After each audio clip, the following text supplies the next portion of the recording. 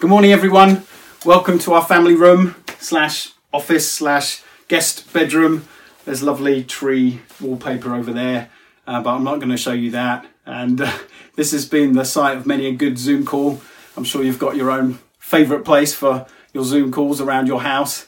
So appreciative of the technology that enables us to connect with each other, with family, when we can't be with each other. So appreciative of videos that come into our WhatsApp feed and Facebook groups, Instagram.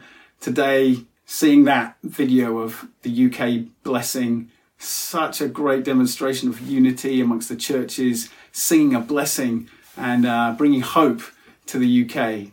So great to hear and see stories of people in the church, the NHS workers a couple of weeks ago, and today seeing Mark and Tom and hearing where they're at. Please pray for our small business owners and small businesses. They really need our prayers. And praying is something that's really important during this lockdown. And we've been learning to pray prayers that God loves to answer. That's our series. And the first week we looked at God search me. The next prayer we looked at is God make me bold. Last week Matt spoke about speak to me. And today I'm going to be looking at give me faith. And we're going to take this from Mark chapter 9. And Jess is going to read that for us. When they came to the other disciples, they saw a large crowd around them and the teachers of the law arguing with them. As soon as all the people saw Jesus, they were overwhelmed with wonder and ran to greet him. "What are you arguing with them about?" he asked. A man in the crowd answered, "Teacher, I brought you my son who is possessed by a spirit that has robbed him of speech. Whenever it seizes him, it throws him to the ground. He foams at the mouth, gnashes his teeth, and becomes rigid. I asked your disciples to drive out the spirit, but they could not." "You unbelieving generation," Jesus replied. "How long shall I stay with you? How long shall I put up with you? Bring the boy to me." So they brought him. When the spirit saw Jesus, it immediately threw the boy into a convulsion. He fell to the ground and rolled around, foaming at the mouth. Jesus asked the boy's father, "How long has he been like this?" "From childhood," he answered. "It has often thrown him into the fire or water to kill him. But if you can do anything, take pity on us and help us." "If you can," said Jesus, "everything is possible for one who believes." Immediately, the boy's father exclaimed, "I do believe. Help me overcome my unbelief." When Jesus saw that a crowd was running to the scene, he rebuked the impure spirit. "You deaf and mute spirit," he said, "I command you, come out of him and never enter him again." The spirit shrieked, convulsed him violently, and came out. The boy looked so much like a corpse that many said, "He is dead." But Jesus took him by the hand and lifted him to his feet, and he stood up. Thanks, Jess. Jesus has come down from the mountain where he'd taken 3 of his disciples, Peter, James and John, and there he had been transfigured, or his glory had been revealed to them, and the Father had spoken from a cloud. The presence of God came around them, and Moses and Elijah appeared next to Jesus. This was an incredible moment, and the disciples were amazed. And then they, from that glorious scene to this commotion, they find themselves entering into an argument and a crowd, disciples and teachers of the law. And Jesus finds out that it's because a man had brought his son to the disciples because his son had been possessed by an evil spirit, but they couldn't drive it out. And so Jesus' response is, "Oh, unbelieving generation, how long am I going to put up with you?" A few times he expresses that frustration with his disciples like that. And he finds out more from the Father what had been happening, and understood that since childhood this had been happening. And the man says to Jesus, "If you can do something, help me, help us." Jesus responds, "If I can, if you can." It's a bit like the genie from Disney's Aladdin that says, "Excuse me, are you looking at me? Did you rub my lamp? Did you wake me up? If you can," Jesus said. He has just been in glory, and now they're asking if he can help. He says everything is possible for him who believes. The argument, teachers of the law, the crowd, the disciples wondering what's going on, the hubbub and the noise, and Jesus proclaiming the unbelief of the generation. And into this, the Father shouts, I believe. Help me in my unbelief. I believe. Help me in my unbelief. Faith matters. Why does the Father bring out this cry, this deep need for faith? It's because it's about his Son. The disciples weren't invested in the same way. The teachers of the law, the crowd. But for the Father, this was his Son. It mattered. It mattered what happened. And so he cries out, I believe, but help me in my unbelief. We only feel that gap, that distance, that lack of faith when we're praying or longing for something that really matters. For someone that really matters, or something that really matters. That's where we experience this gap and the need to pray and the need for faith. I have a son with special needs, just like this father. Different, but understand his cry from the heart to Jesus. My son Judah is autistic, and I pray every night when I put him to bed. Sometimes the same prayer. I pray, Father, thank you for Judah. Thank you love him. Help him to grow strong and to know you. Amen. Close the door after saying, I love you. And sometimes think, is that enough? Just prayed a prayer that I prayed many times before. Where's my faith? I don't feel that faith that God is going to heal him and transform him and restore some of the functions and the relationships that he just doesn't have and can't have. Feel that lack of faith. And I think we feel that when what we're praying for and longing for, hoping for, really matters. See, when we speak about faith, we often put adjectives in front of faith. You know, the kind of the big ones, the grand ones: great faith, saving faith, nation-changing faith, mountain-moving faith. We like to put those adjectives in front when really faith is actually quite fragile and small and inconsistent. And Dietrich Bonhoeffer, who's a Christian writer and theologian, writes about fragile faith. In Peter, we read that he's thanking God for the growing faith of the Christians he's writing to, and Jesus commends a centurion for his great faith when he believes Jesus at his word without even Jesus having to go to his servant to pray for him. But usually our faith feels small and fragile. And Dietrich Bonhoeffer also writes, it's not so much a matter of great faith, but faith in a great God. It's not so much a matter of great faith, but faith in a great God. So it's not the size of our faith that is important. And the Bible sometimes speaks of faith being quite small. The story about faith the size of a mustard seed. If you had faith that size, you can say to a mountain, be uprooted and go into the sea. There's something about not the size of the faith, not the mountain of faith, but the mountain moving God. It's who our faith is placed in. Not so much great faith, but faith in a great God. How does God answer this prayer when we cry out, give me faith? Lord, I believe, help me in my unbelief. Romans 10 verse 17, it says faith comes by hearing and hearing by the word of God. And in this story, the man responds to the words of Jesus.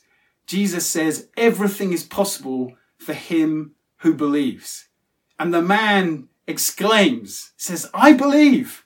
There's a response from the man to the words of Jesus.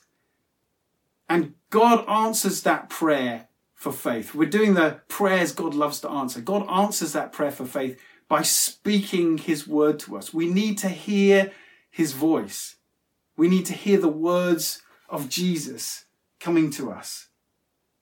In another story about the kingdom of God, it speaks about a seed that's planted. The kingdom of God is like a seed that is sown. And whether the farmer sleeps or the farmer wakes, the shoot grows. It's speaking of God growing the seed, God growing the kingdom.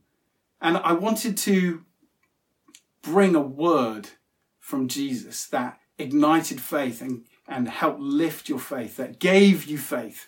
And so as I was praying for this, I believe God answered during one of my lockdown walks with Judah down Pinfold Lane over the back by not St. Paul, but Paul's Pond near Golden Acre Park. And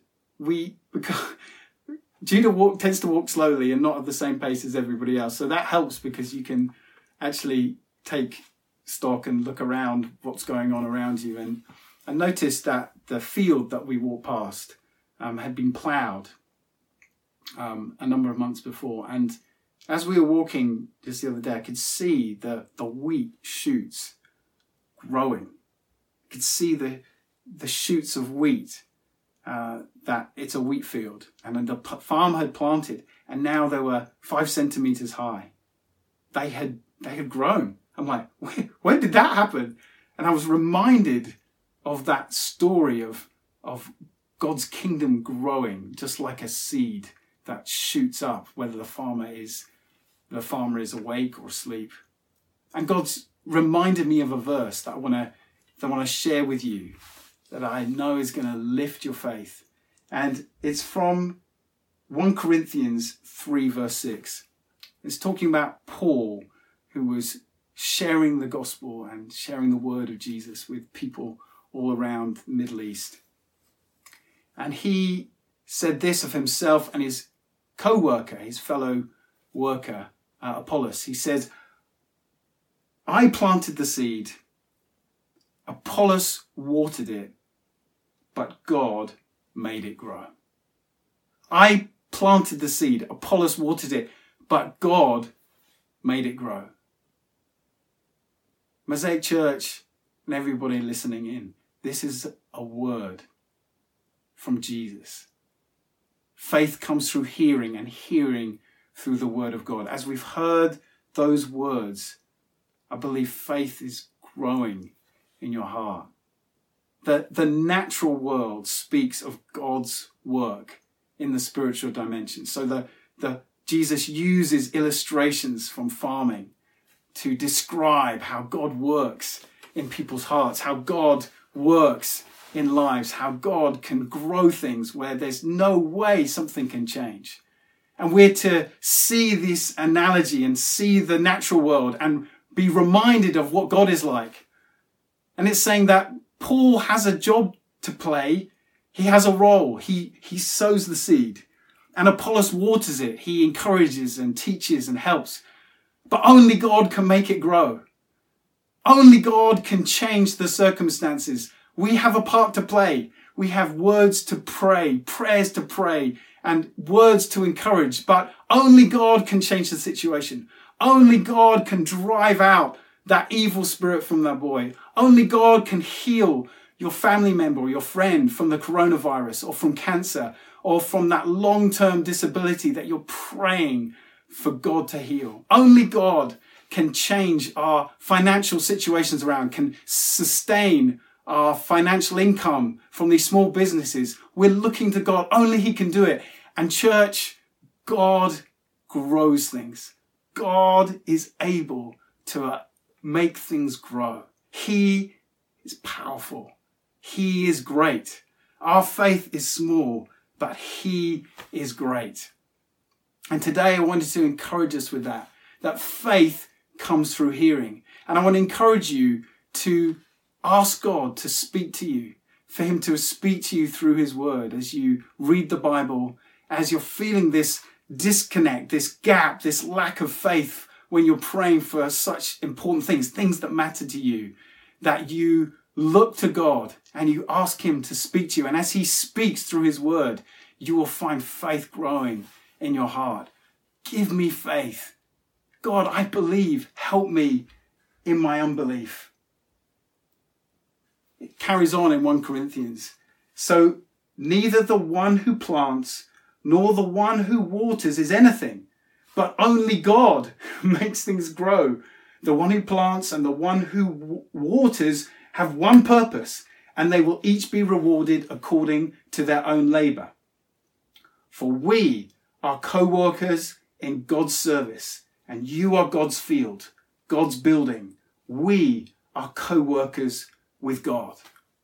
See, faith is not just abstract or out there. Faith is partnership and relationship with God. It's trust and looking to God to supply and to heal and to do the things that we can't do. We take our small faith and we put that faith and trust in a great God. Hebrews 11 is a list of people who did great things.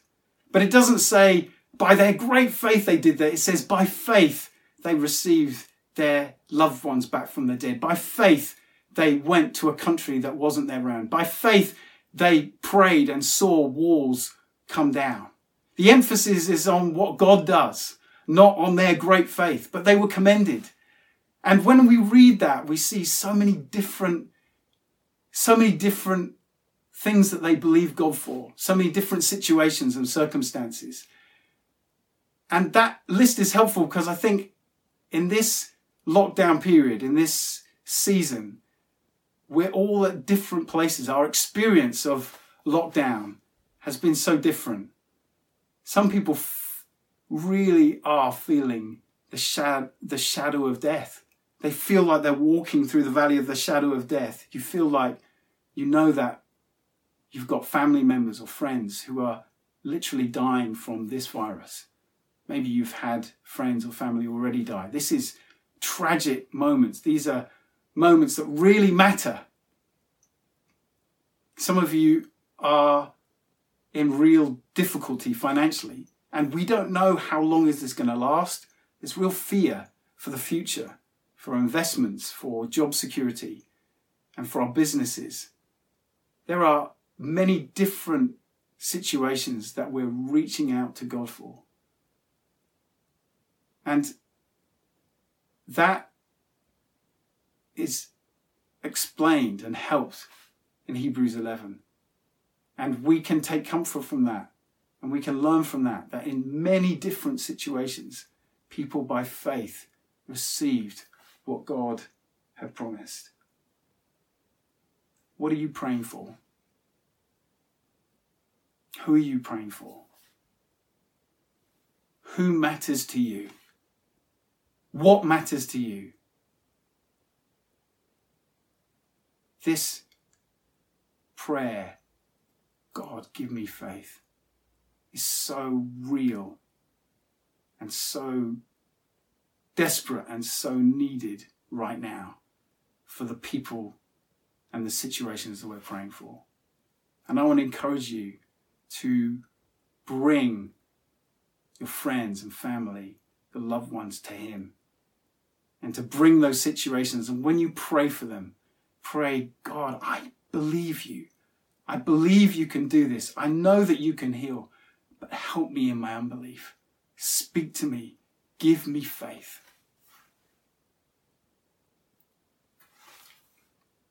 You may be listening today and you aren't a Christian. You don't believe in Jesus, but you want to. And actually you've tried. You've read the Bible, you've been with your friends who know Jesus, but it doesn't seem to work. That's okay. I believe that this word is for you as well today. Because in many ways, it's just the same as that father coming to Jesus. I believe, help me in my unbelief. There's strength and weakness. There's declaration, and there's also desperate need. Here's what you can do. Jesus says, I am the way, the truth, and the life. No one comes to the Father except through me. Those are the words of Jesus. We looked at the fact that faith comes through hearing, and hearing by the word of God. I am the way, the truth, and the life. No one comes to the Father except through me. Is the truth of the words of Jesus. So we believe them. And invite you to believe what Jesus is saying. And then secondly, like the Father in his weakness, but help me in my unbelief. We come to God with nothing except our sin and our weakness and our frailty. We can't get to God. We can't save ourselves. We need his salvation. We need his forgiveness. And all we can do is repent and say, I'm sorry, Lord. I am weak. I don't have faith, but I do believe that Jesus is the way, the truth, and the life. Forgive me. I bring my weakness, my unbelief, and I believe you. This is the doorway into life with God. This is forgiveness. This is what it means to become a Christian. And I'm going to pray a prayer. And if you want to join with us, please do. Lord Jesus, thank you for your words. Thank you that you said, I am the way, the truth, and the life. No one comes to the Father except through me. I believe you. I believe you for the first time today. I am sorry because I don't have enough. I don't have enough. But I believe that you died on the cross for my sin to forgive me. That you rose again, and by triumphing over death, I now can receive eternal life. Thank you for dying for me. Fill me with your Holy Spirit. I will follow you the rest of my days. Amen. We've looked at faith matters. Faith is fragile.